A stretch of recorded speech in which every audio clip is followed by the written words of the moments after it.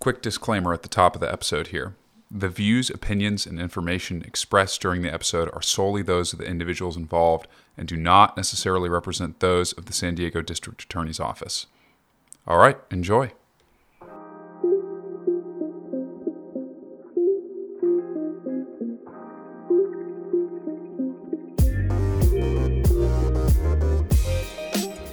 All right, Noah, whenever you're ready. We're rolling.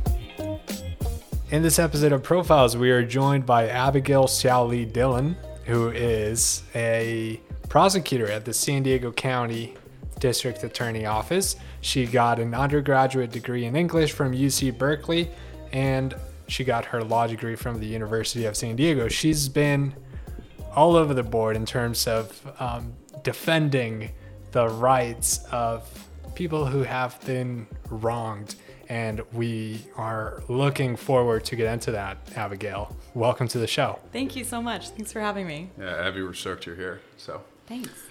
all right, let me talk a little bit about what we're drinking first. So, put all your stories on pause because this is going to take a minute.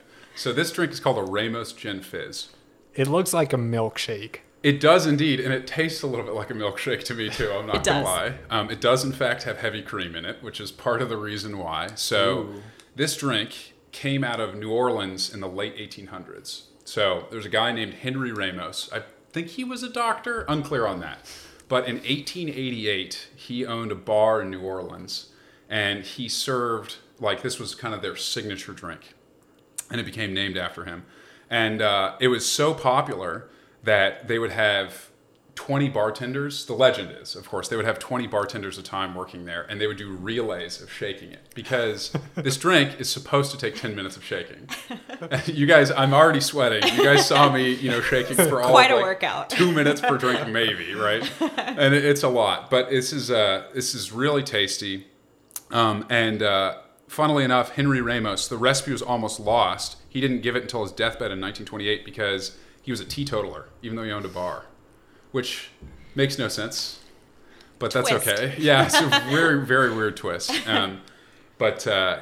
Interesting dude. And he gave it on his deathbed in 1928. And then during the cocktail revival, people kind of like the aughts, people kind of recaptured this. It's a really good drink. I'll talk a little bit more about it after the break. But I want to say one more thing about it. So the alcohols that we used here, or the alcohol that I used here is a gin from St. George. So I picked this one because it's from Alameda. Oh, yeah, that's great. Yeah, so near where you went to school, obviously. Specifically, the Botanivore. And again, I'll talk about that more later. But that's what we're drinking tonight. Excellent. Yeah. Give me some hot takes. I was going to say, I had a sip, and I think that it tastes like a key lime pie, which is one of my favorite desserts. So well done. Thank you. And seeing the effort that behind the creation of just one of these, I'm really honored and impressed that this is the cocktail for the evening. The effort is half the fun. I'm not gonna lie. So, you know how they say there are drinks you're not supposed to drink when you're in a date, or when you're in particular situations. I feel like this would be a terrible drink for many occasions because especially, guys who are trying to choose the best drink to get at a cocktail bar if they're not used to going to cocktail bars. I mean, it looks like a milkshake. You're not going to look like a manly man drinking this, but you're going to feel great because it tastes amazing. Which is part of the reason why we're here, Noel. We got to get those manly man preconceived notions of That's drinks right. out of people's We're heads. breaking down toxic masculinity, Absolutely. one delicious cocktail at a time. You're goddamn right. This is the mission statement of Profiles, actually. I feel like that's... Yeah, We've nailed been it. doing this wrong. We got That's it. what we should be focused on. Well, talking about toxic masculinity, if we might turn on to our guest's experience, Abigail. Friggin' hot segue, man. Ooh, So Great. good. Yeah. Wow. Abigail, you work with domestic abuse, domestic assault cases. Yes. You've been doing that for a long time, right? I have. Yeah. So I was hired to be a prosecutor at the San Diego DA's office back in January of 2014. So it's been almost 8 years now. It's gone by really quickly. But before that, I worked in a restraining order clinic where I worked with mostly domestic violence victims who were trying to seek out restraining orders to have some protection from their abusers. And then before that, I worked as a rape crisis counselor for a women's shelter in Oakland. It's an organization called Bay Area Women Against Rape. So I've been working mostly around the areas of domestic violence and sexual assault since I graduated from college. Wow. Well, thank you so much for helping those vulnerable people.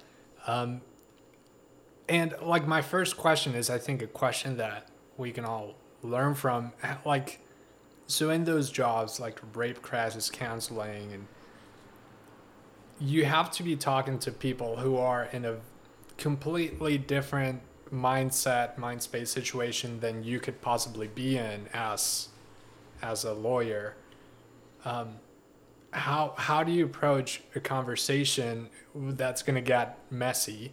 Yeah. Most likely with someone who's in a completely different mindset to what you have. Yeah, that's a great question. The thing I'll say is, although you're right, there is some distance between where I am as like the attorney and where a victim might be as someone who is a survivor of domestic violence.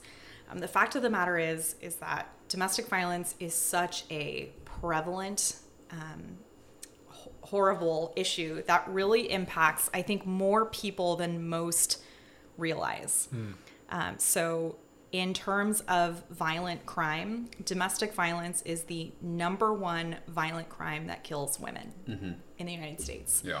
And the statistics are, I didn't want to get super into statistics before this interview, but I do think that two important ones to know are that 1 in about 3 women will experience domestic violence in their lifetime, and 1 in 4 men will experience some form of domestic violence in their lifetime. And that's in the United States? Yes, in the United States. And, that's, those numbers are terrifying.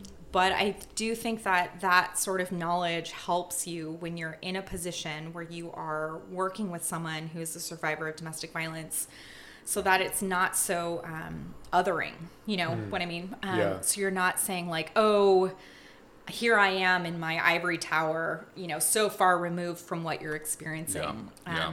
Because when I first started, this is not a field that I really thought that I would choose a career in. I was an English major in college. I thought that I would become a professor. I had no aspirations to become an attorney or to work in this area. But when I was in college, I, just knew a lot, was very close with a lot of women, and kind of forging these types of friendships that I hadn't really experienced before in terms of like the depths of things that we shared about our lives. It was so scary to hear so many stories of domestic violence amongst my peer group. And that, I think, is really like the trigger for me that got me thinking about eventually choosing a career in this area. Sorry, I realize I'm like circling back a long way to your question, but I think when I'm speaking with a survivor of domestic violence, you do need to have a lot of patience and empathy, because the sad truth is that oftentimes, especially as a prosecutor, a lot of times when I'm talking to someone who's a victim of domestic violence, I am the last person they want to talk to. Yeah. There has been some sort of intervention has happened where there's been arrest that's been made or a report to Child Welfare Services. And so by the time I'm talking to this person, there have been a lot of things that have happened in between. And unfortunately, I think, it takes a lot of time, a lot of resources, and a lot of different circumstances for someone to successfully be able to leave a domestic violence relationship. And so if it were my expectation to go into these meetings by thinking I'm going to change your life and you're going to leave this situation and we're going to, take my hand and I'm going to, save you, that's just not, that's just not a realistic perspective to have. And it's one of the most difficult things about the job, I think, is you see a lot of people who aren't ready to leave that kind of scenario. Yeah. So, okay, you kind of touched on this a little bit. So, I mean, getting into this, this is heavy stuff, right? I mean, Yeah. you're not going into work every day like, man, I'm feeling, I know this is going to be an enjoyable day, right? There's going to be some dark things. So when you were making this decision, was there a specific inflection point in which you were like, I can't stand on the sidelines anymore, or was it more emergent from all of these different stories and stuff?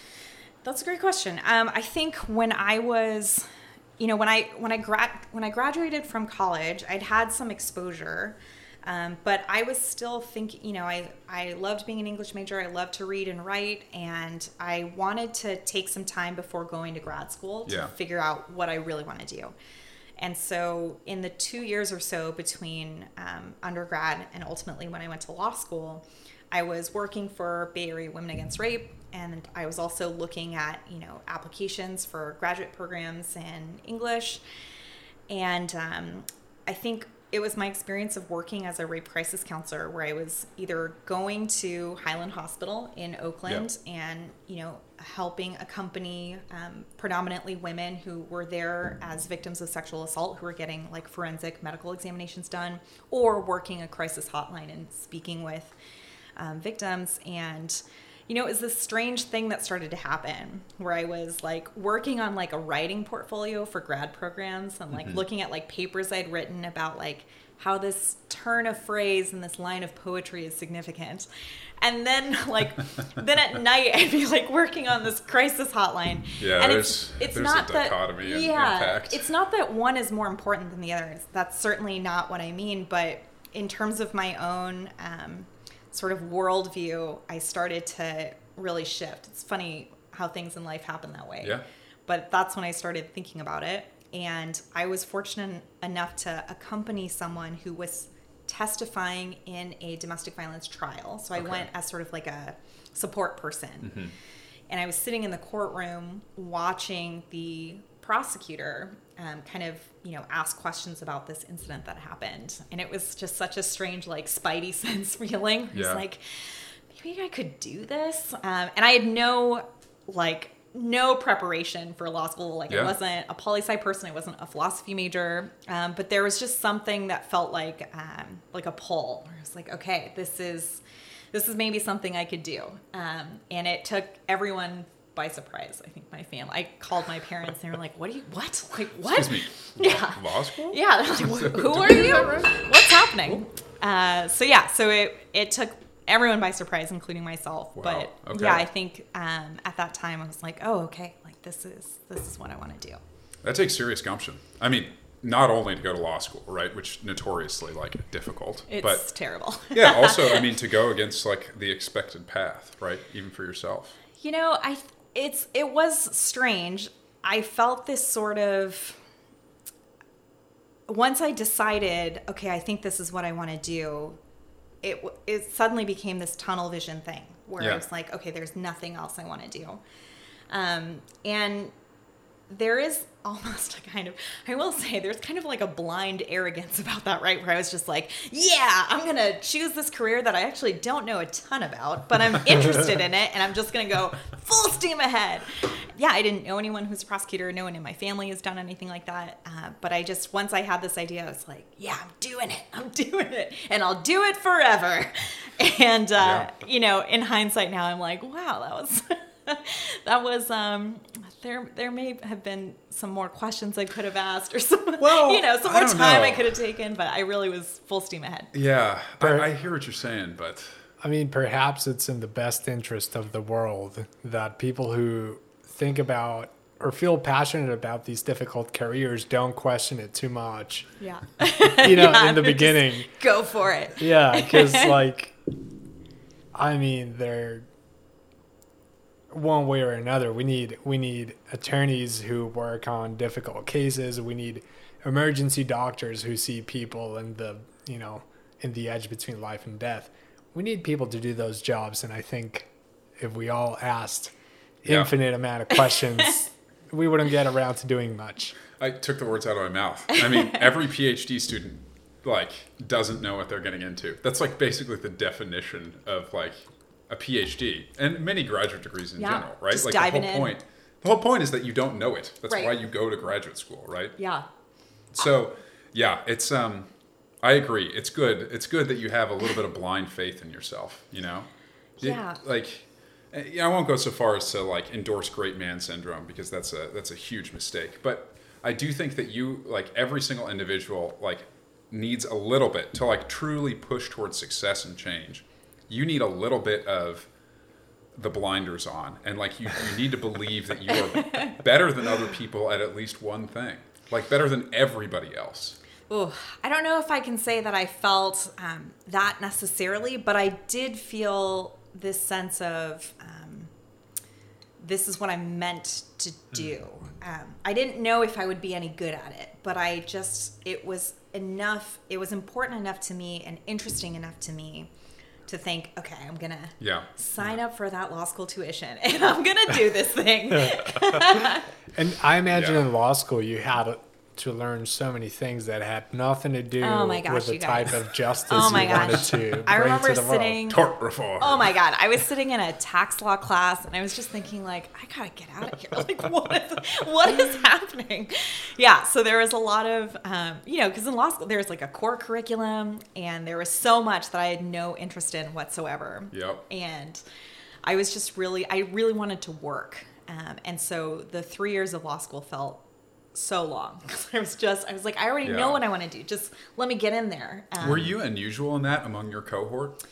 Yeah, I would say a lot of people I met in law school were either straight out of undergrad. Mm-hmm. So they were, 22 years old and just like going for it. And I think had the attitude of like, well, a law degree seems useful and it could lead to many different opportunities. Yeah. But my closest friends were all people who were interested in criminal law from the jump. And whether they wanted to be public defenders or prosecutors or appellate attorneys, we had this kind of camaraderie of like, oh, okay, we actually know what we want to do. We're just trying to get there. Gotcha. Yeah. That's fascinating. I think that's a pretty rare thing for most people, I think. I mean, you clearly have like a driving goal, right? Or at least there's these underlying principles which like keep you coming back to, or like drove you to work and keep you coming back, right? Yeah. Not everybody has that. That's a hard thing to find.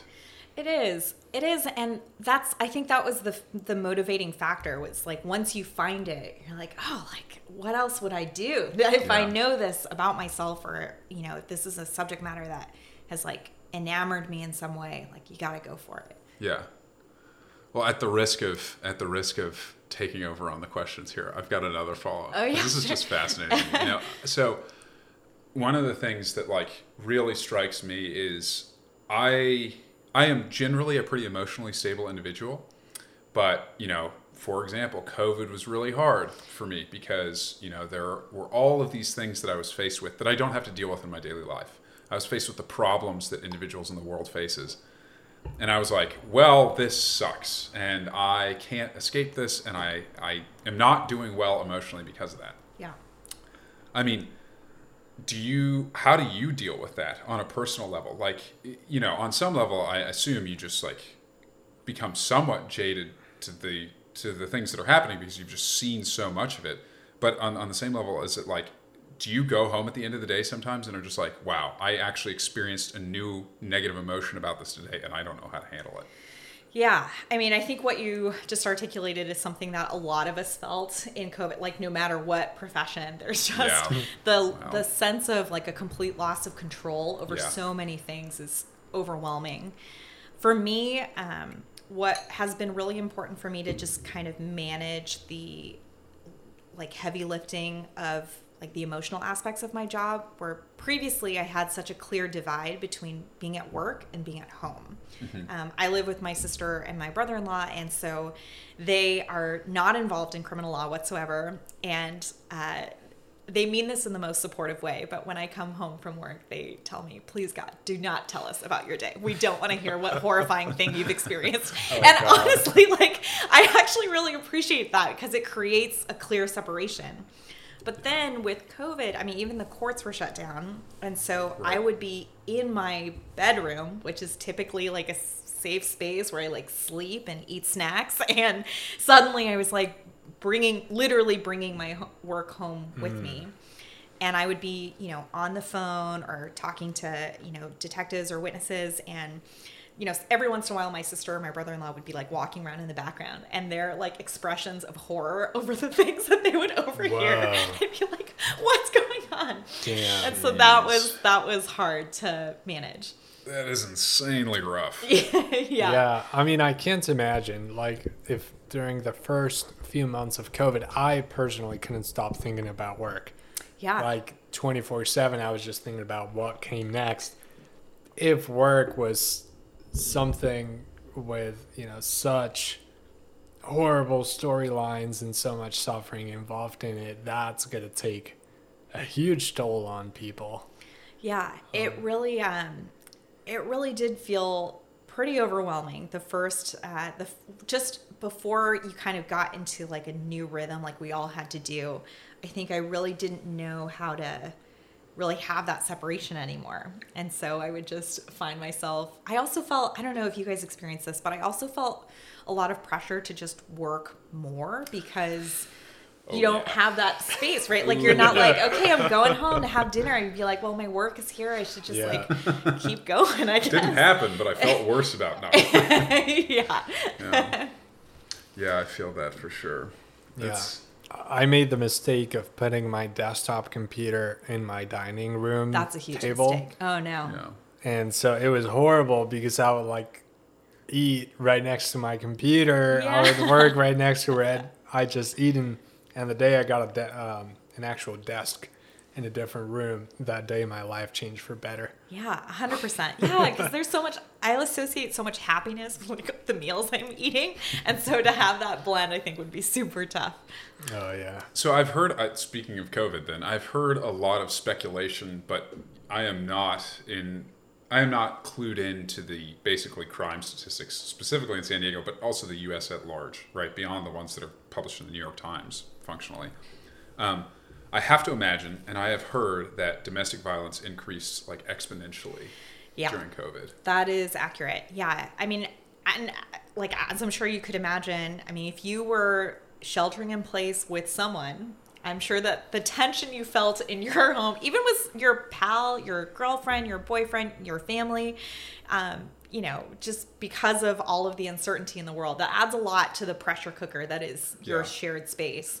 And it's a new way to live. Yeah. And so, these, we definitely saw a huge increase in domestic violence cases across the board.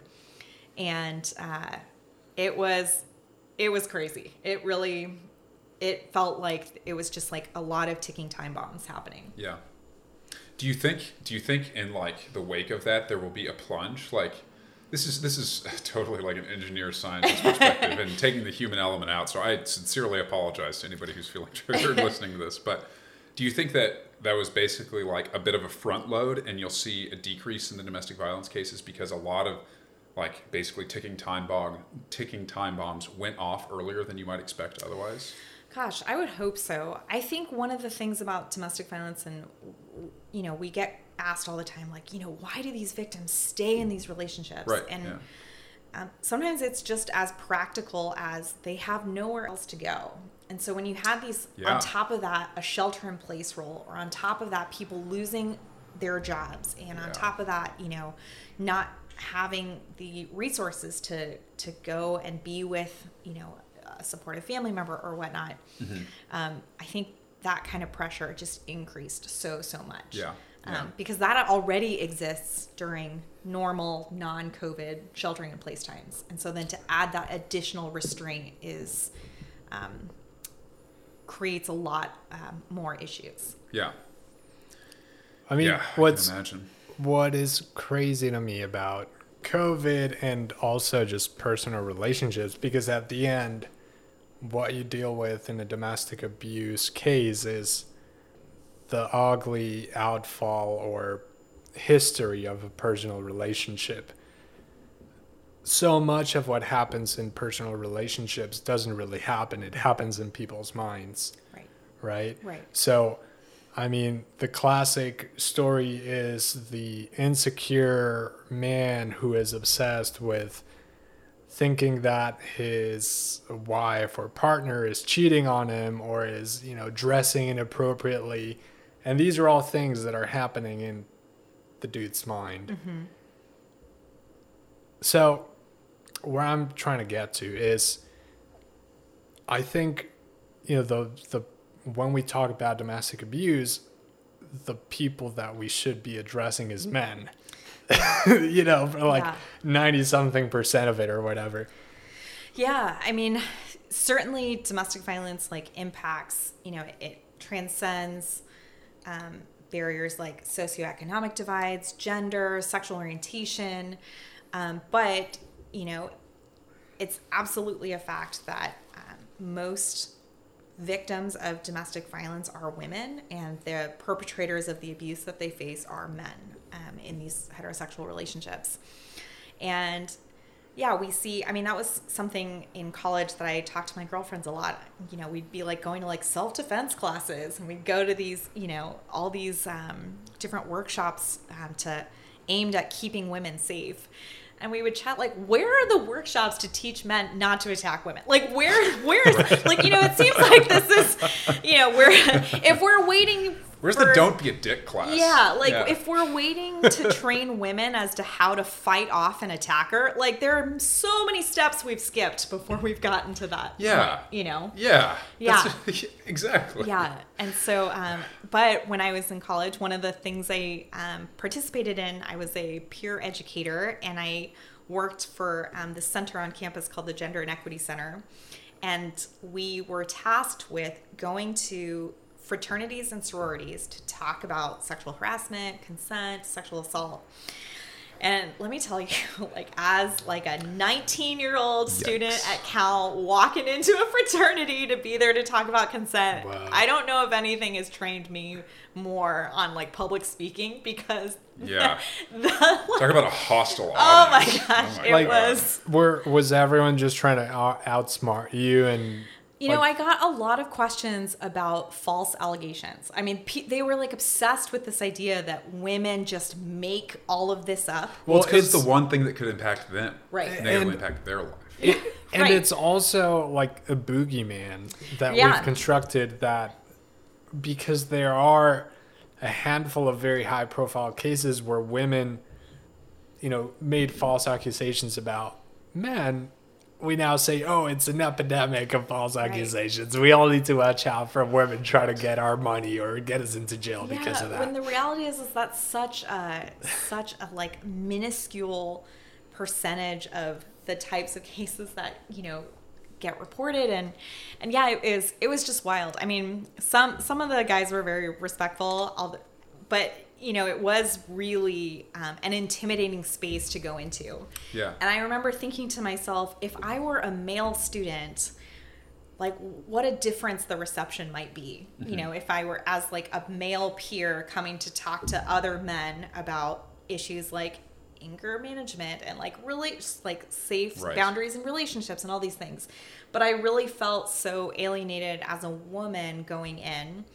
I should also say that, I'm gay, and I had a very, what I'll classify as a very lesbian haircut. And so I'm imagine I'm 19 years old. I've got an asymmetrical pixie cut, and I'm going in with my Doc Martens. I'm I'm here to talk to you guys about consent. They were just they were not prepared for, it was a tough pairing. Yeah.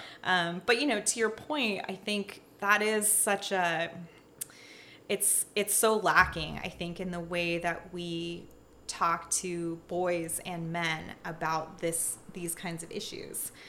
Even as the perspective of one part of my job is taking cases to trial. And when you are presenting a case in trial, what I found as a woman is that I have to be very careful about how emotional I get when I am describing a case, because it's so easy to be written off as just that emotional woman. Yeah, this girl is hysterical. She's not objective. She doesn't know her case. Whereas I've seen some of my male colleagues deliver very powerful, closing arguments, or, get choked up. And it's revered with so much respect, right? Like you can see the jury like being like, oh wow, he really cares, you know? It's such a difference in perspective. It's like when Tom Cruise is flying off the handle in what's the movie where he's the prosecutor with Jack Nicholson? You can't handle the truth. Yeah, exactly. Yeah. So, is it A Few Good Men? Yeah, it's A Few Good Men, right? Like that's a powerful moment, right? Tom Cruise just like starts losing his shit. Oh yeah. Right? Yeah. You know, and the you can't handle the truth moment.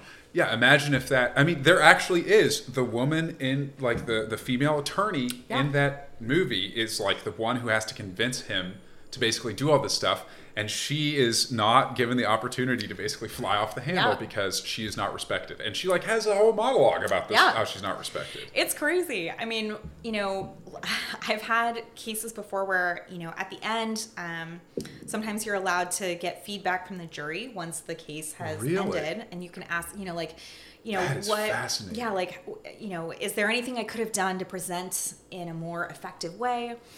And it's notes on your homework. Yeah, and it's so often I've received, I shouldn't say so often, but I have received comments before from jurors who made comments about like my suit or my hair. And it's like, really? That's not actually the kind of feedback I'm asking for. You know what I mean? That's pretty devastating. I mean, that is like someone not realizing what they're sitting in court for.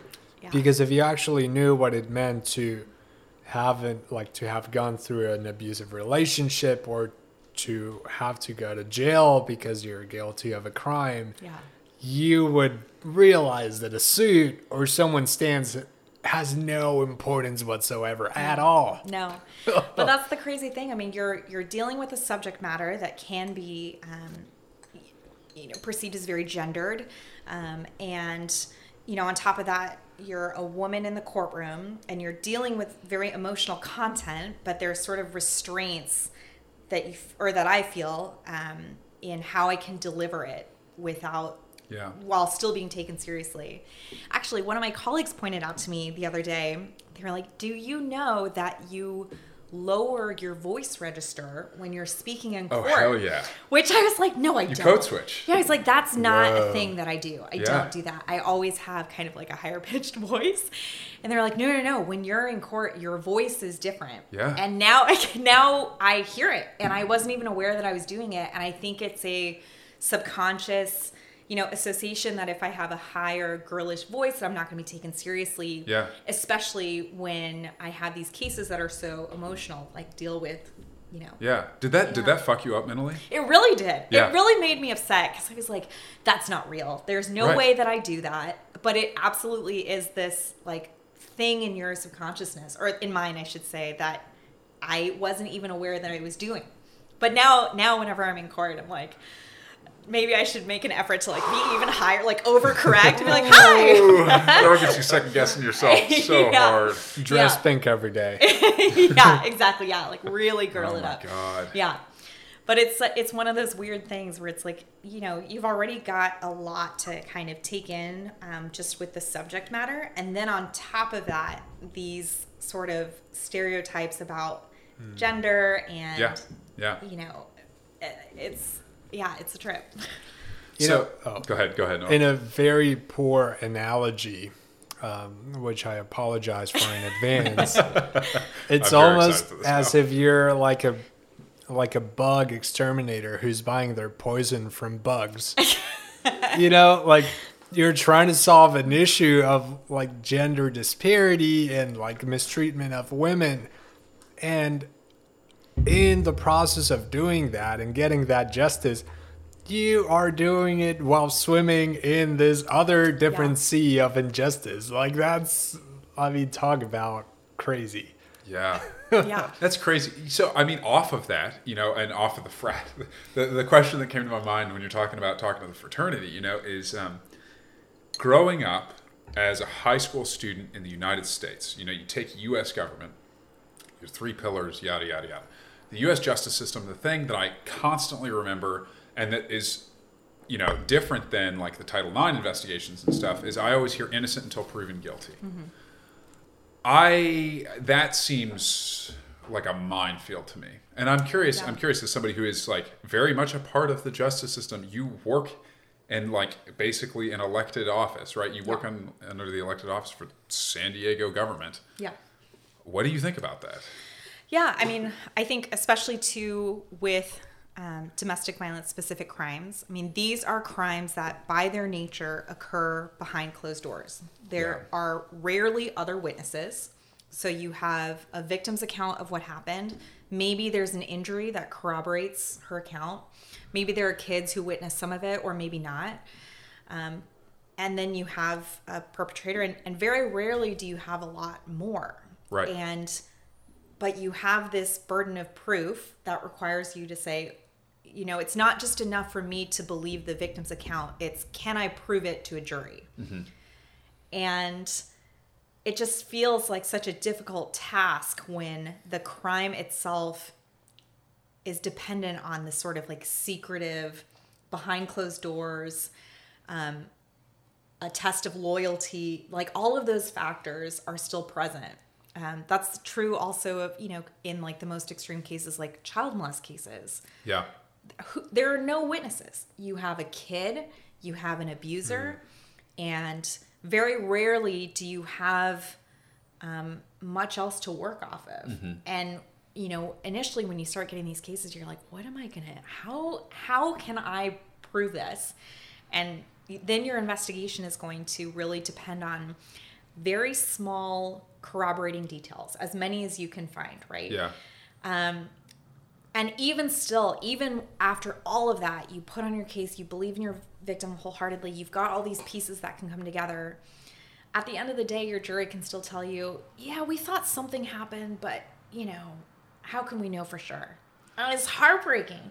And then you might be in the position of telling a victim who went through the long and grueling process of being subjected to the criminal justice system that at the end of the day, the jury didn't think there was enough.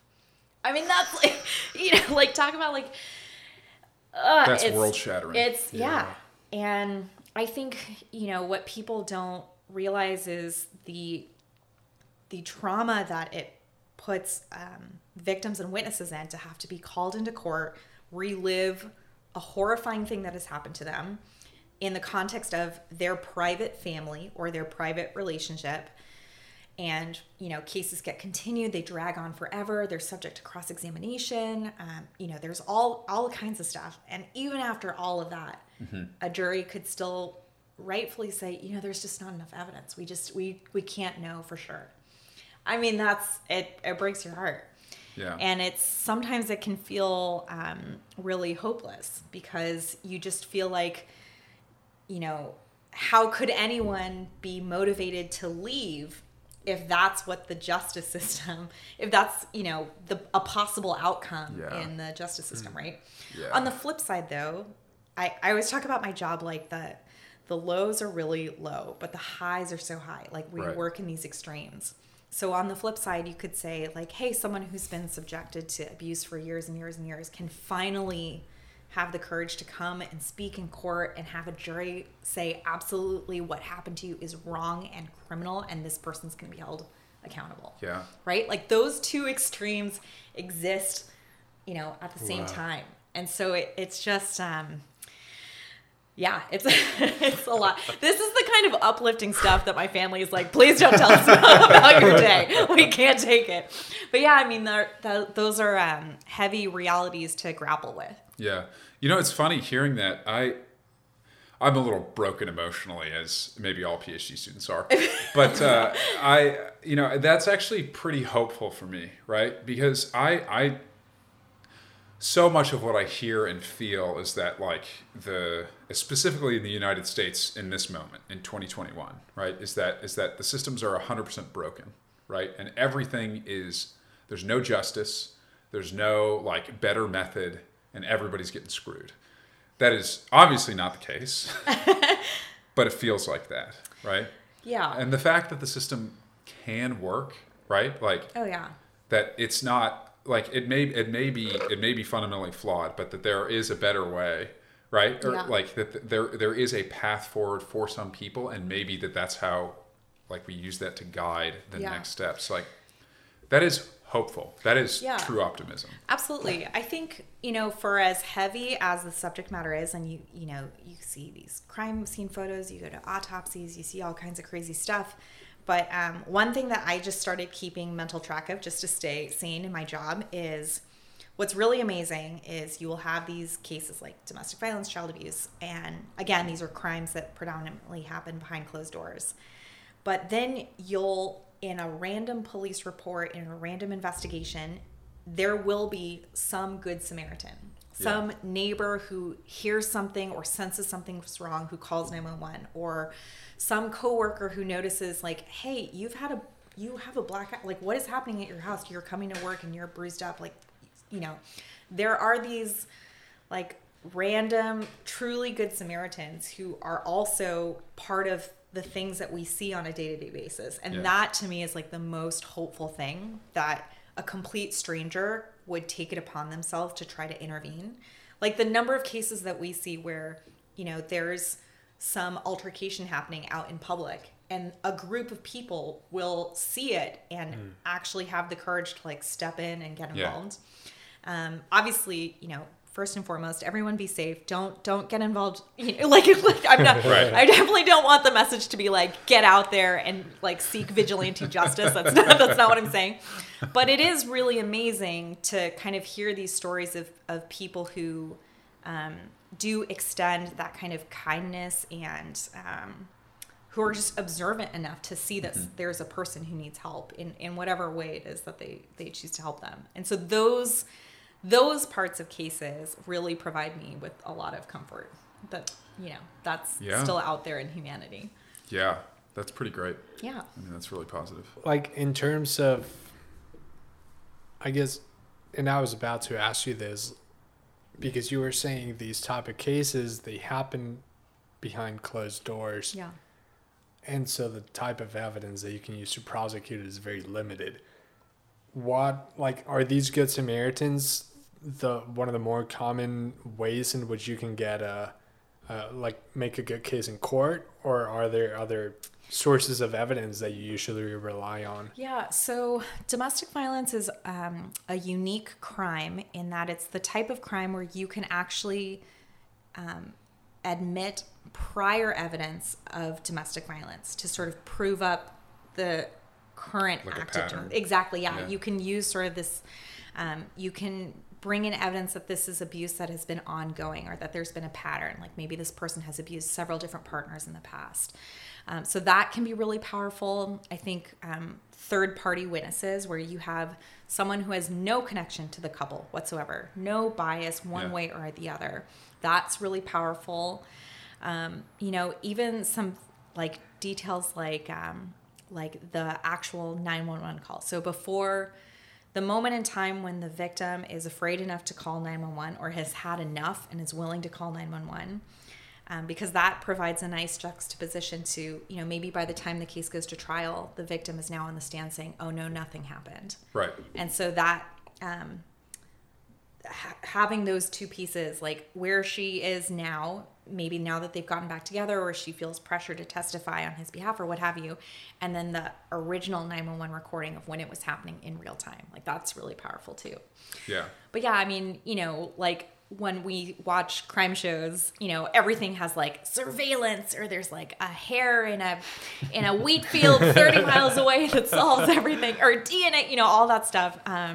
Unfortunately, in these types of cases, we don't necessarily have that much complex, like techie kind of evidence. Yeah. And a lot of it is just, those little pieces of corroboration. Yeah. Follow up to that, what is usually the crime that you accuse the people that you prosecute of? Like, what's the actual legal definition of what they did? So it's interesting because domestic violence really encompasses a lot of different types of crimes. So you can have lower level domestic violence is like vandalism that causes less than $400 in damage, or a battery where there's no visible injury, or things as significant as, assault where you actually knock a person out and they're unconscious, or allegations that there is significant injury.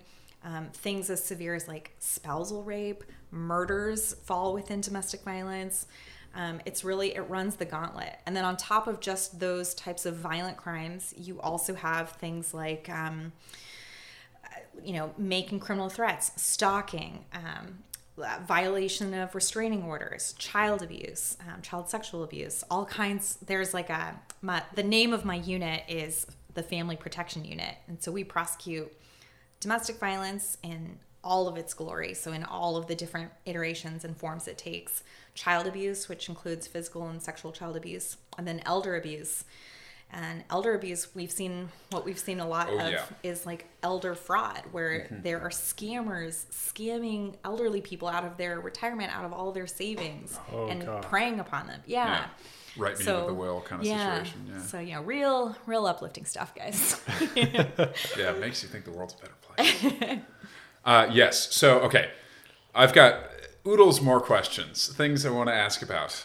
I've got at least one viral video to ask you about. You probably know where that's headed. Okay. I want to ask you about your relationship with the police, which may be a fraught topic. And we'll talk a little bit more about this drink. But first, let's take a break. I'll make us some more, and we'll be right back. Okay. And our listeners will hear a word from our sponsors. Are you bored of your mundane life? Do you need some excitement? Try Extreme Knitting. You'll make sweaters and socks like you've never seen. These needles are on fire. Extreme Knitting will give you the things that you're missing in your life. It'll take your whole experience to the next level. That's XTREMEKNITTING.com. Alrighty, and we're back with a few more drinks. So, I wanted to say a few more things about this cocktail. So, the Ramos Gin Fizz, notoriously high effort. Again, sweating like a stuck pig over here. There's a few markers of like a really well-made Ramos Gin Fizz. And so the first one is the meringue puck at the top. And that is basically when you top it with a seltzer, it should create that. And it should be really like, the classic stiff peaks when you're baking. Mm-hmm. And that comes from the egg white and the cream. So when you serve a Ramos Gin Fizz, you have to serve it with a straw. And you put the straw in the middle, and it's got to be able to stand up by itself. That's like the classic, you've done it correctly. That's the measure of success. That's the measure of success. Straw placement. It's straw placement and like straw. That's how vertical your straw is. I'll refrain from making any phallic puns here. Wait, hold on. What do you call that drink where you put ice cream on soda? A float. A float, yeah. Oh, yeah. I think this is like an alcoholic float with no ice cream. Mm-hmm. Yeah. Yeah. The cream gets it, and it's also the egg white in it, too. So this is like a classic. So whiskey sours, flips, all generally have egg white. And what happens when you're making a drink with egg white is you do something called a dry shake. So you put the egg white in, and you shake without ice first. And the alcohol and citrus denatures the proteins in the egg white, so they kind of unfold, and they capture air. And that's what makes it really fluffy. That's all due to the egg white. And then you shake it after that with ice. If you shake the egg white with the ice, it actually creates like frozen shards, and you don't get that really fluffy character. Huh. So there's your level up technique for, nice. For the evening. All right. Well, that was a lot of me talking about the drink. No, thank you. It's delicious. Yeah, I'm glad you like it. It's, as I said, one of my favorites. Don't make it that often for fairly obvious reasons. Again, sweating profusely over here. Yeah, so Abby, I wanted to ask. So there was a viral video that came out. It was really depressing, but it was pretty funny at the same time. During quarantine, there was a court. It was on Zoom. I know exactly what you're talking about. Yeah, you know where I'm headed with this. Maybe do. You should explain. So, I believe we're talking about the same thing, but please interrupt me if I've gone astray. But I believe you're talking about a viral video of a video hearing where a prosecutor was asking a domestic violence victim questions on direct examination. And during the questioning, it appeared that the victim, whose face was on screen, that she was looking at someone or something in the room. This is exactly the one I'm talking about, yes. And this amazing prosecutor, by just like sheer intuition, stopped the proceeding and asked the judge to confirm whether or not the defendant was improperly present in the same room that the victim was testifying from. And influencing her testimony. Mm-hmm. And sure, R. Kelly behind the door status. yeah. And sure enough, kudos to the police department out there too, because an officer ended up going to the victim's home, and the next thing you see, the defendant is being placed under arrest because sure enough, he is in the same place as the victim in violation of a court order. That is insane. And this, I mean, it was just like clearly like this prosecutor's gut intuition that just recognized what was happening is amazing. It's an amazing video. So what's your reaction? I mean, obviously, like, yes, thank you. But, like, also, Absolutely. there's got to be some horror. Oh, yeah. Right? Yeah. It's horror. I mean, I think that was one of the scariest things when we transitioned into video court proceedings because, you know, if the abuser is not in custody and is now in a situation where very easily he can be in the same place as the victim, you could see how quickly someone could take advantage of that situation and just be sitting across from the victim and literally like directing her or intimidating her into whatever it is that her court testimony is supposed to establish or not establish. And so when seeing that, I thought two things. Number one, I was like, this prosecutor is incredible. What an amazing woman. And also like, oh my gosh, this like all the things that we're afraid of happening, all, you know, occurring in this viral moment. Yikes. Yeah. That is just a gigantic yikes. Yeah. Yeah. I mean, I guess it speaks to the lack of intelligence in part from this perpetrator who is like, well, maybe you had a chance with this trial, but since you did what you did, you're fucked. Yeah. I mean, hope. yeah. At one point, the judge, because he was also on screen and, you know, either in the same room or in a different room, but whatever. And at one point, the judge asked him, I need you to confirm, you know, where you, what is your location right now? And this guy was like, oh, I'm at my own house.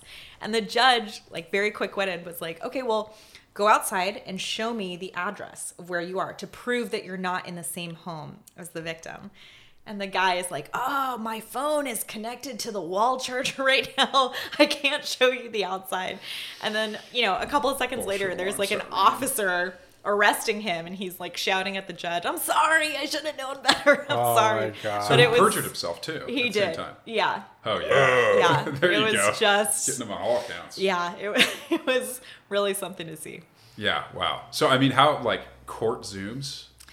Yeah. So there's so much viral content that has come out. I'm sure you guys saw the Texas cat attorney. Oh, yeah. I thought that's where this conversation was going. It Well, could we have ended up easily there. gone there. I love that video. But I yeah, assure you, I am not a cat. I was really impressed with how much everyone kept a straight face for the majority of that hearing. But yeah, so during the shutdown, there was a period where all court proceedings were done via video, and there were all of the hijinks that you can imagine were happening. Lawyers being cats, you know. But it was really, it was a crazy time because just it's already so much pressure to be in court and presenting a case, and then on top of that to add these additional elements of like something as basic as like internet connectivity, my Wi-Fi isn't reliability, working correctly. yeah, to like, hey, actually these witnesses are conspiring together in the same room and it's hard to tell if that's actually happening, you know. Yeah. It was a wild time. I'm really glad we're back in person. Yeah, I don't think I did not have any truly horrendous Zoom experiences. Did you? Yeah, I was going to say, did anyone have an accidental hot mic when you weren't supposed to have one? Oh, I saw that in class, sure. But like, I think just like clumsy hot mics, Yeah, but not yeah. catastrophic. That's good. didn't see anybody going to the bathroom live or anything. Thank Managed to God. avoid that one. Yeah. Yeah. That's the classic like corporate Zoom death scenario, right? Actually, needing to go to the bathroom and forgetting to turn off your mic and camera. Oh, no. God. Okay, so smooth transition to a heavy From topic. cat video to Yeah. So you know, one of the things that I really want to just hear your perspective on is about policing in the United States. So there's been a very public light shown on policing, and I'm obviously a white dude in America. I have... Wait a second. You're white? Oh, my Just God. Amazing, right? You would never tell from my Your cover is pasty blown. complexion. What? I know. I look like a ghost, but in fact, I'm alive. So, I mean, I'm not scared of police, right? I don't live in that, like, fear or anything, but at the same time, I have these, like, generally negative attitudes, right? And especially during, like, the 2020 election, you know, I am very Californian. I, like, loved Kamala because she's from California, right? And she espoused some like good liberal like policies. But I also, there was the, you know, the criticism labeled at her, or lobbed at her that she was like the top cop, right? And all of that garbage that comes along with that. And you work for the district attorney's office, right? Which is like, that line is, I mean, to the public, I think it seems somewhat fuzzy, right? Especially when you get to the county and state district attorney's levels, right? Right. I mean, you have to have a relationship with police. Certainly. To do your job. Right. How have you kind of navigated this whole thing? How do you feel about, you know, the backlash to policing in the United States? And like, I mean, how do you kind of move forward with this despite the fact that you are, I'm assuming you have to look at cases sometimes with domestic abuse and stuff where there are police involved as like, you know, the actual people who you have to prosecute. Yeah, that's certainly true. You know, these conversations that we've been having with the police, I've sort of really tried to take a look at what my own reactions have been and be thoughtful about some of the reactions that I've had, because I will say I think of myself as a very liberal person. I absolutely recognize that police reform is necessary. I think that, you know, the trial of George Floyd was rightly decided by the jury. I understand the criticism of some of the actions by police officers and also some of the systemic problems within law enforcement. Yeah. I will say that when these issues were coming more to light, you know, especially during the pandemic, I would have these conversations with my sister and my brother-in-law, because again, the three of us were trapped in a home together. And this thing started happening and I had to catch myself because I would start to feel very defensive, where this thing started happening where when we would have these conversations about police reform, and you know, my friends and family would be very vocal about their displeasure and horror, not just displeasure, absolute horror about the way, some of the things that the police were doing. I had to check myself because I was like, what is this like anxiety that I'm feeling during these conversations? Yeah. And I think I was afraid that my family or friends would think that by working as a prosecutor, I was an arm of the police, that I was equivalent to the police, and that the criticism that they had for law enforcement was in turn a criticism of me and what I've chosen to do as a career. And I really had to check myself because,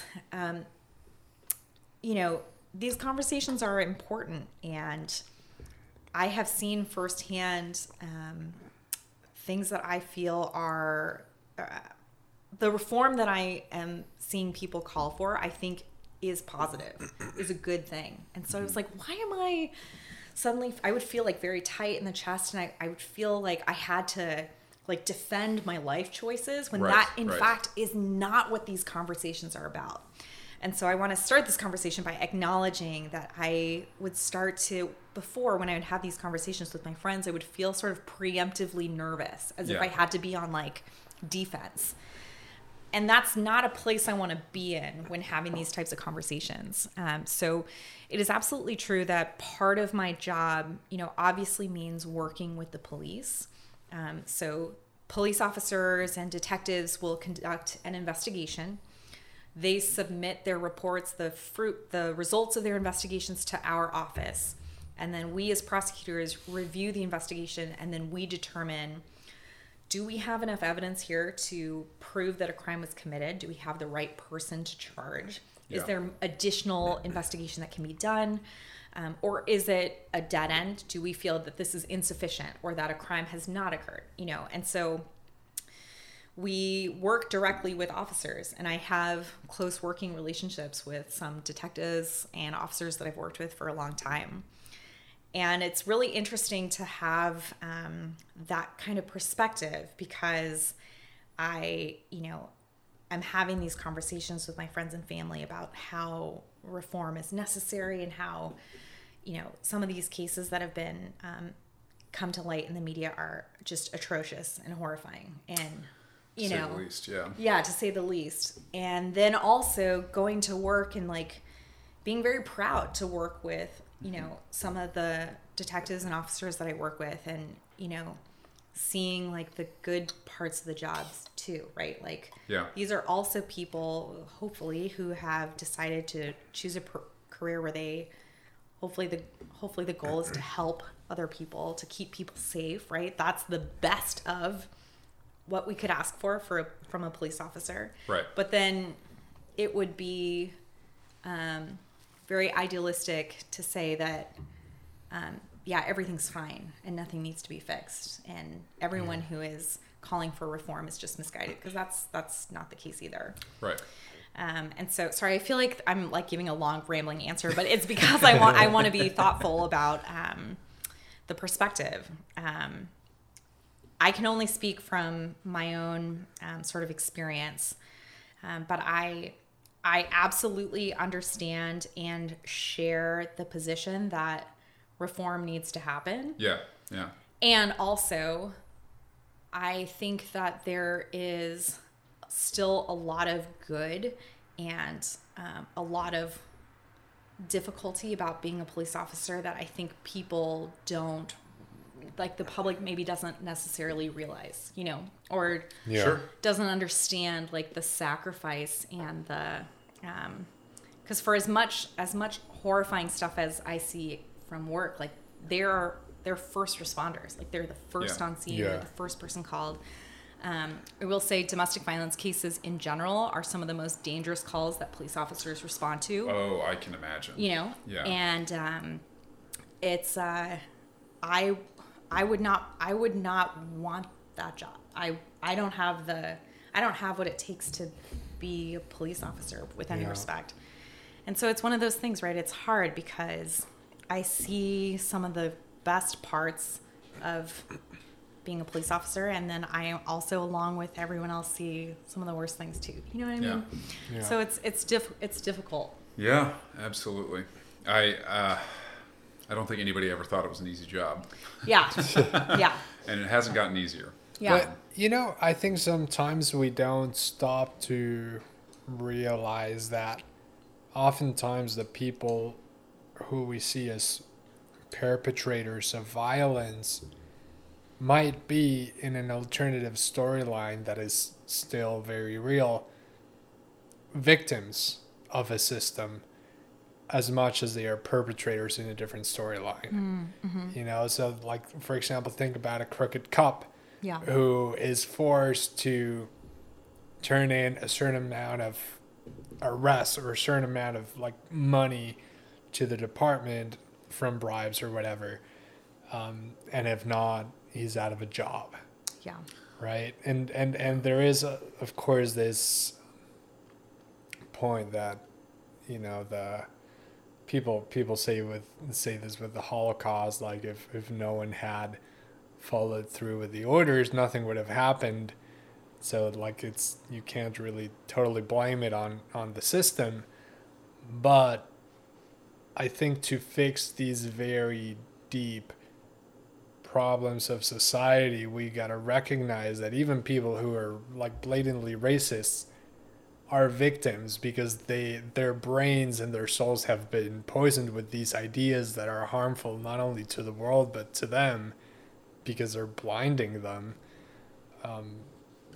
So on a the same kind of principle of that, but a more subtle level.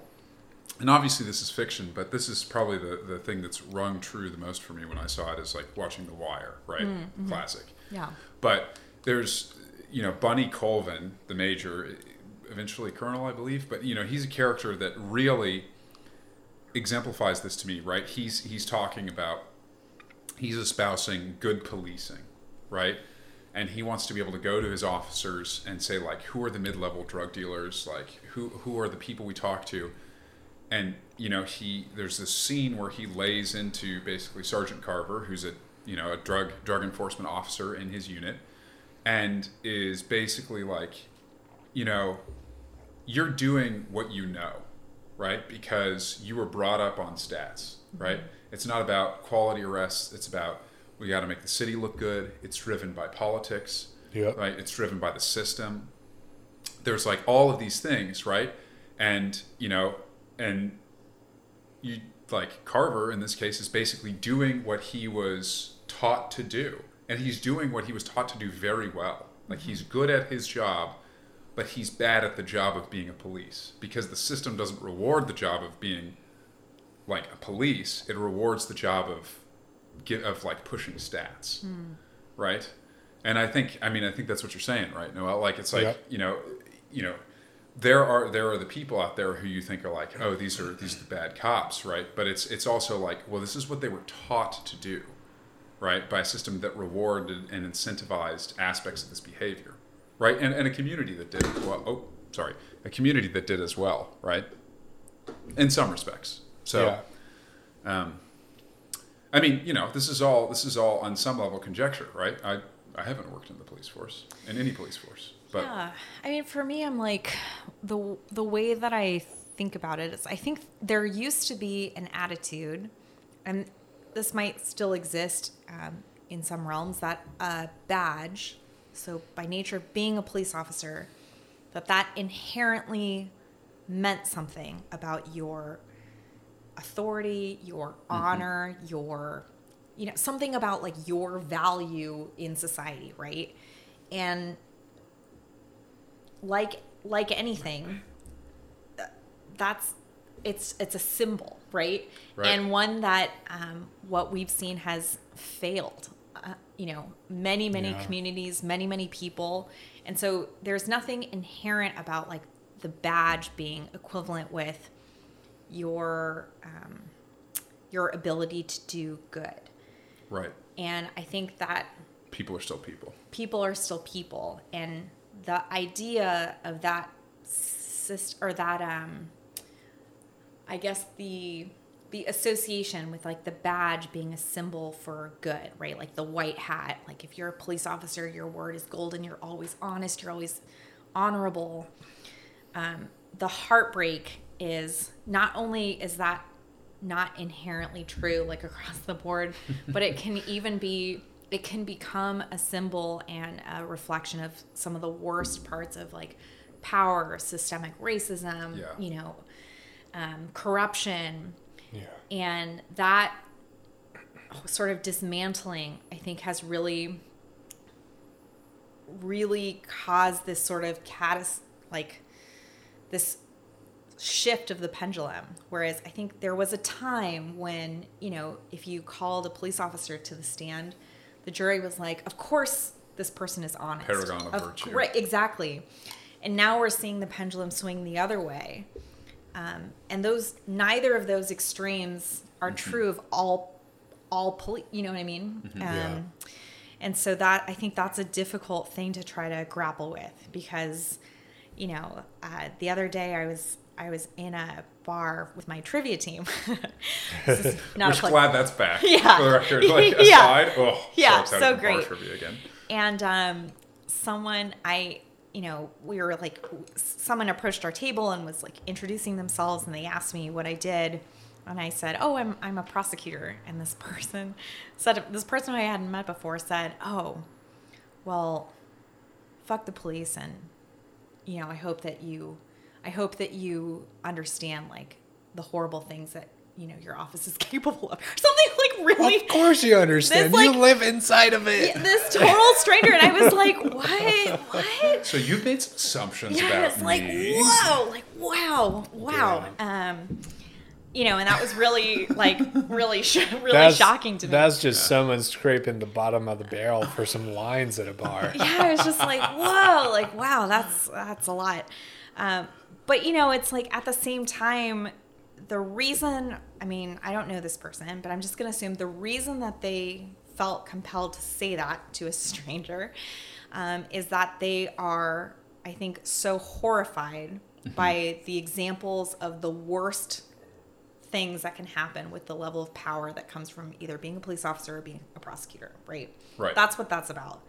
And that's an appropriate reaction to the worst parts, right? Like, there's no defending the horrors of the worst parts of that type of power.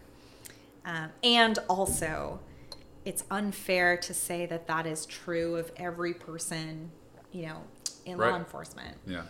And so, sorry, I hope that this is, I'm like, I like want to be, that's the thing that's hard is like, I want to be thoughtful and I want to be fair when talking about my relationship with the police and my views on the police. And it's difficult to do that because I kind of feel like I'm like giving these wishy-washy answers and I don't mean it to be that way. It's just, it's multifaceted. Yeah, absolutely. Well, Abby, if you want to get a little bit more specific, there's a amazing segue into a question that's been like going around my mind lately.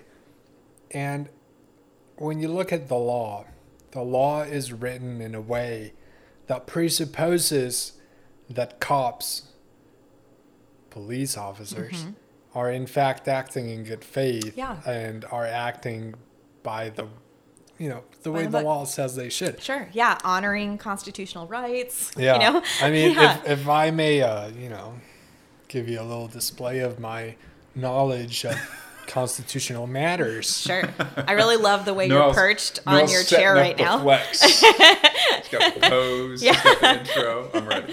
So, United States Civil Code, Title 18, Chapter 111. Whoa. Is this actually real? This is real. Okay. I was looking into this last night. So it stipulates that anyone who forcibly opposes, intimidates, impedes, or prevents a federal worker, federal employee, federal agent from performing their duties is liable to up to, I think, $1,000 in fines and up to a year of prison. And if there is physical contact between this perpetrator and the victim, who would be the federal officer, the time in prison goes from 1 year to 8 years. So essentially, what this means, if you're out there in the world doing something, you see a federal officer doing something that you think is wrong or that hurts you unjustly, and you try to stop them from doing that, if you touch them, you can go to prison for 8 years. And I realize this is a necessary law because you want the agents of the state to be able to perpetrate the goal of the state, But at the same time, it sets up this imbalance where power is not necessarily just and where power is not necessarily being used for good. And that, it's kind of the same thing as the fact that the crime of resisting arrest exists, Yeah, well, I'll tell you straight off the bat, I'm unfamiliar with this federal section, but I am familiar with, at least at the state level, the crime of resisting arrest or violence upon a peace officer. And the idea behind these laws is that it's to prevent citizens from essentially interfering with a police officer who is acting in their lawful duties within the powers that they are allowed to perform as a police officer. But I'm not familiar with this federal rule. But I will say, like, a lot of times the examples that we'll see for these types of cases is let's say there's someone who's being placed under arrest.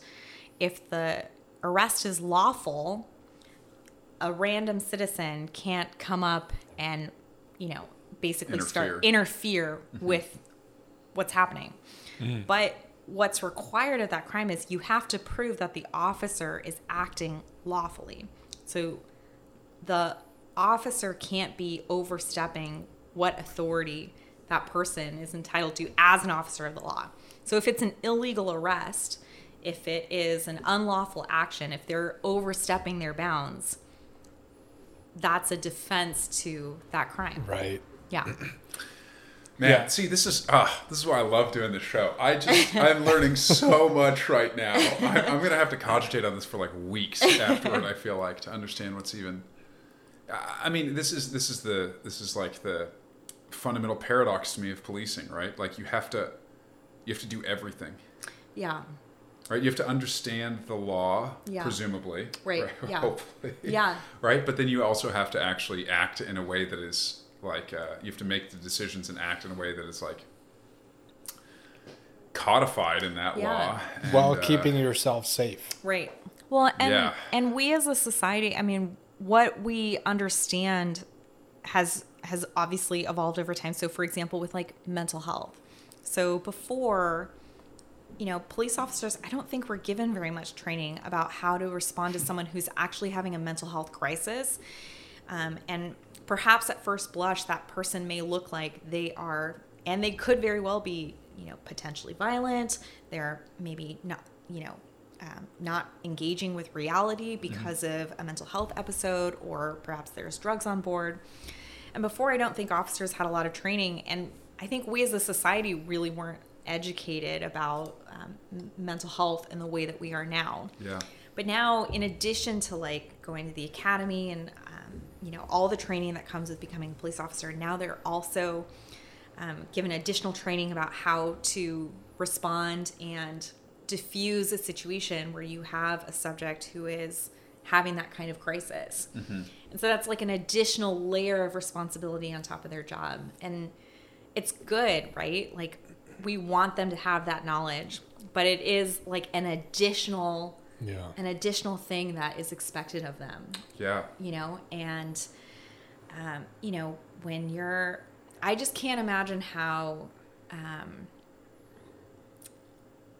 difficult it must be to have to make these sort of snap decisions or snap judgments when you are just rolling up on a scene and coming into contact with, whoever.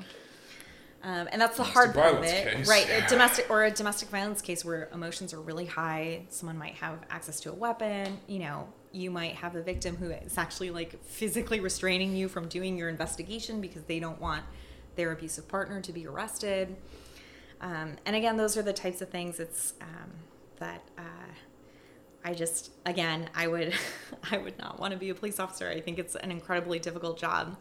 And I also recognize, though, that if you sign up for that, there is an additional higher level of responsibility that is expected of you, that is part of your role, too. Yeah. And you're signing up for that. Yeah. Well, I mean, we could talk about this for hours, I'm sure. But I wanted to turn things a little bit more personal.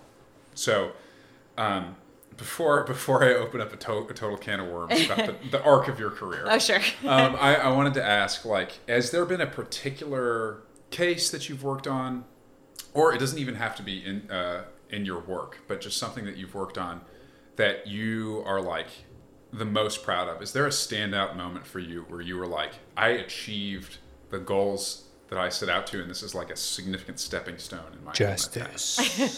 Yeah, right. Yes. I think that the case that I think about, I really don't, it's not a point of pride for me because of anything that I did in particular, but because of the victim who I got to know and who I'm still in touch with today, who just really like inspired me so much. Yeah. I think, when you work in domestic violence cases, you just kind of become used to the reality that victims don't necessarily want to talk to you, don't want to cooperate with you, are sometimes antagonistic because for a variety of reasons. But, you know, sometimes you feel like you're like working against the grain, right? To try to help someone who actively does not want your help and is telling you so. Yeah. But this victim that I'm thinking of in particular, and I'll just use her first name, Isabel. I met her because she was involved in a domestic violence incident where her husband at the time repeatedly stabbed her in front of all 3 of their children. Oh, Wow. Oh my God. Yeah. And she survived. I mean, step 1, holy shit. Yeah. Amazing, but also Crazy. holy shit. Crazy. She survived. She got her kids out of the house.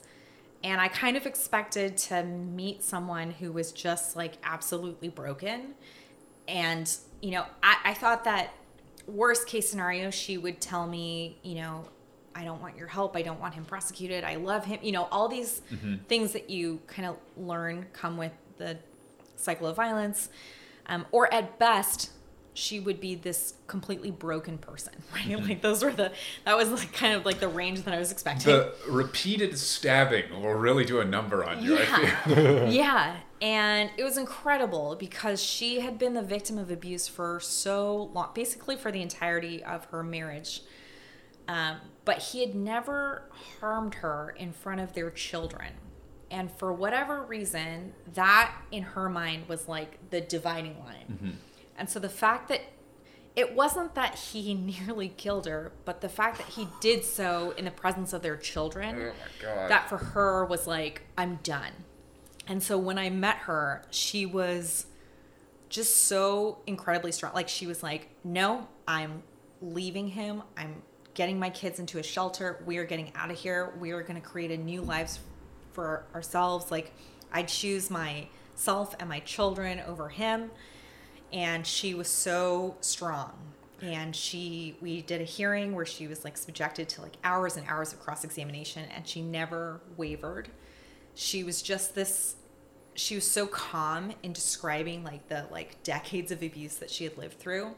Wow. And she was just it was really incredible because she was so different than what I was expecting. And afterwards, when I would talk to her about it, I was like, I'm so in awe of you. Like, I hope that you know, like, how strong you are, how incredible you are. And she was just this, like, humble person. And the thing for her was, it was just her kids. Like, that was the thing for her that really made the difference. She was like, I can't continue to live this way if I'm going to be a model for my children, especially my daughters. You know, and to be able to like have that kind of contact with, you know, someone, first of all, who's just like survived a horrifying event, but then to also just see her. I mean, she got herself into a shelter with her kids. She and her kids got into therapy. She ended up getting a new job. They relocated.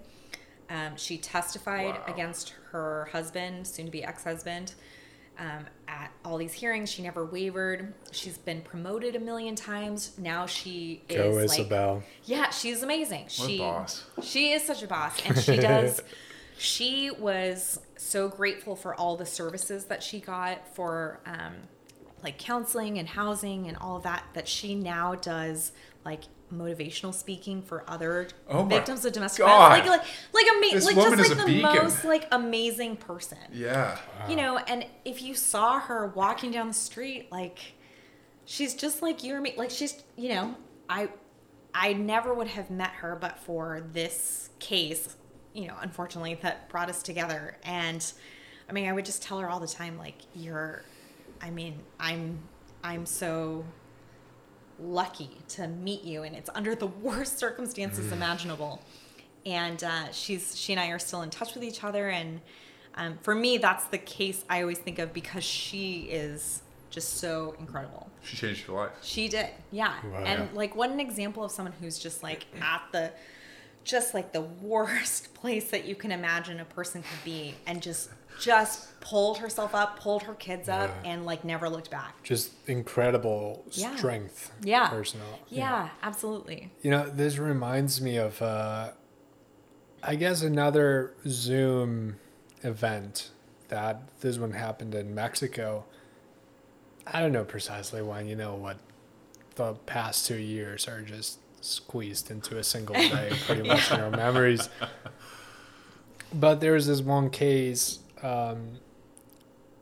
junior high school teacher was teaching her students about something. I don't know what her subject was, but what we as the audience, all of Mexico sees is this recording where you're looking at a class, she's exposing some subject, and all of a sudden you hear this dude in the background of the Zoom call say like, "Oh, you motherfucking blah, blah, blah, blah, blah." You hear some hits.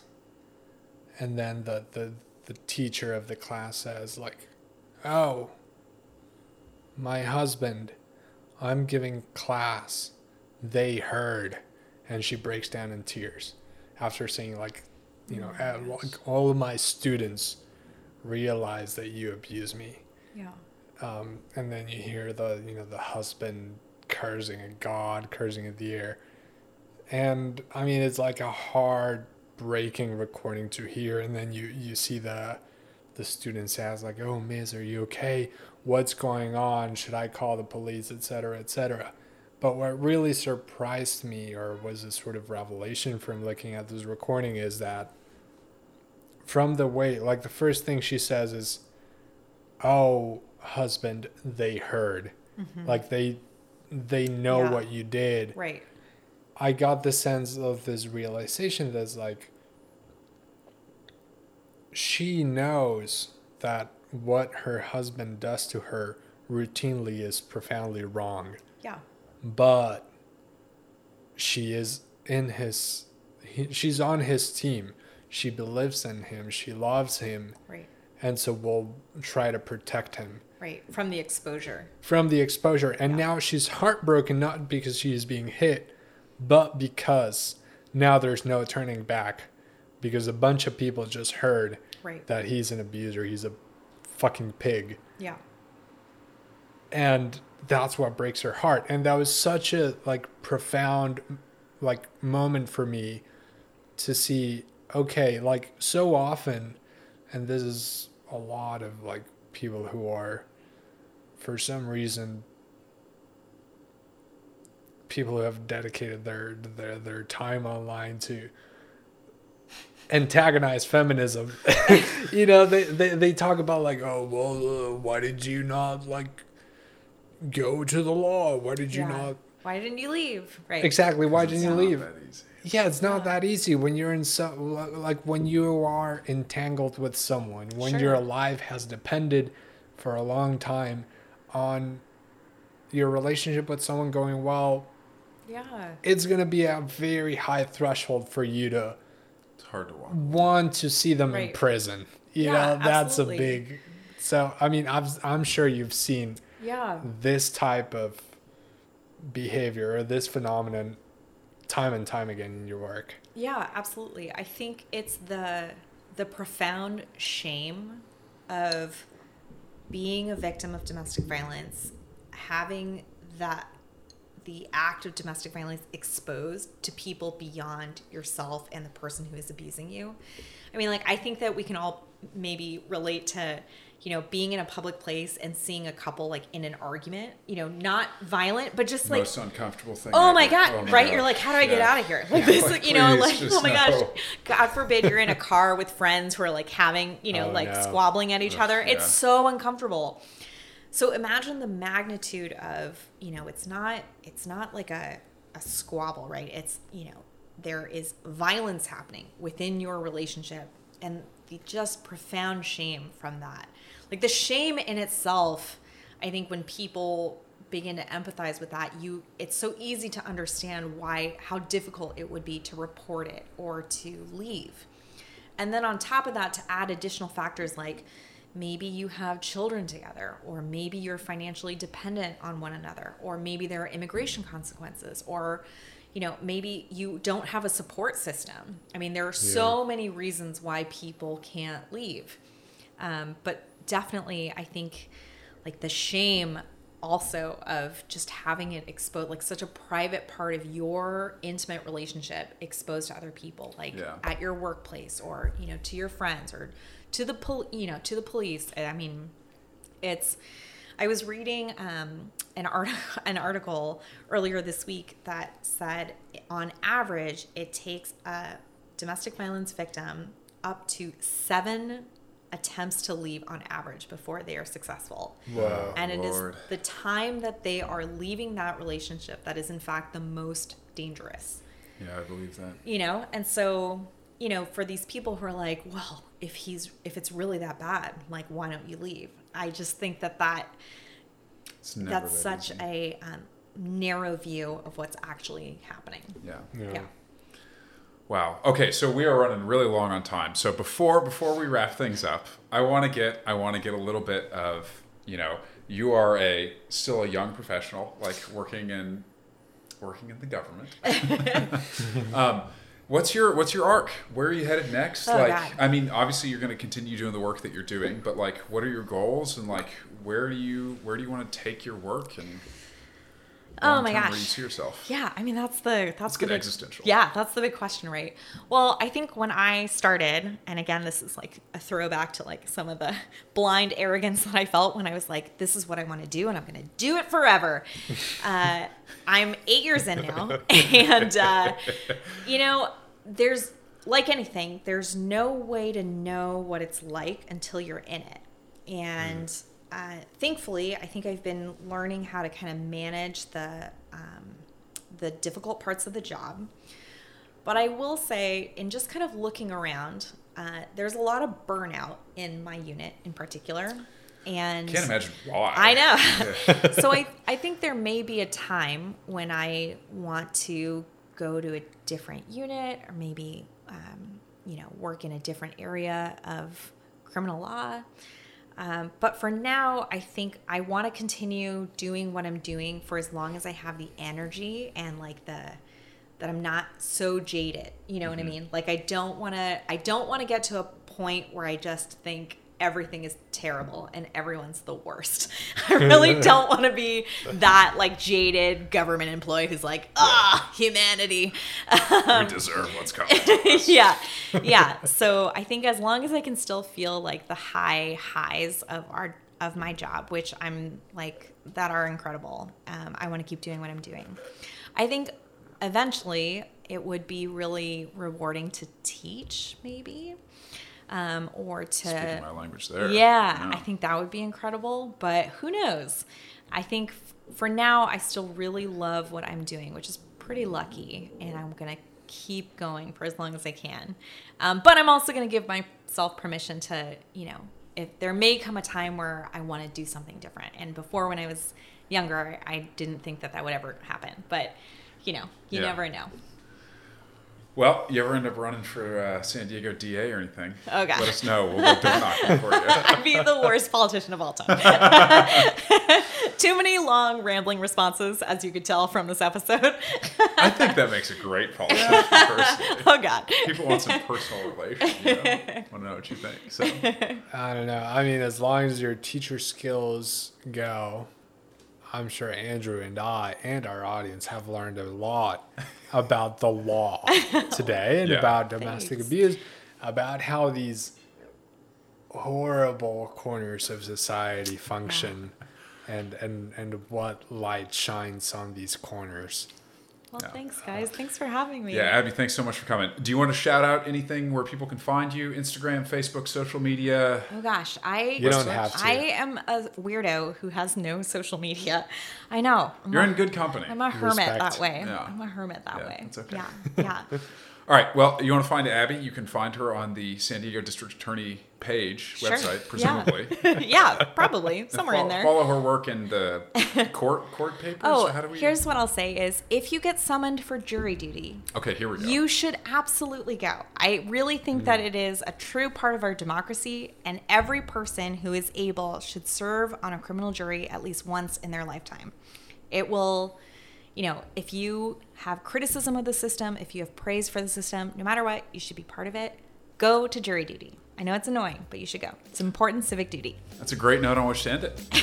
Thanks, Abby. Thank you. Thank you so much. Goodbye, everyone.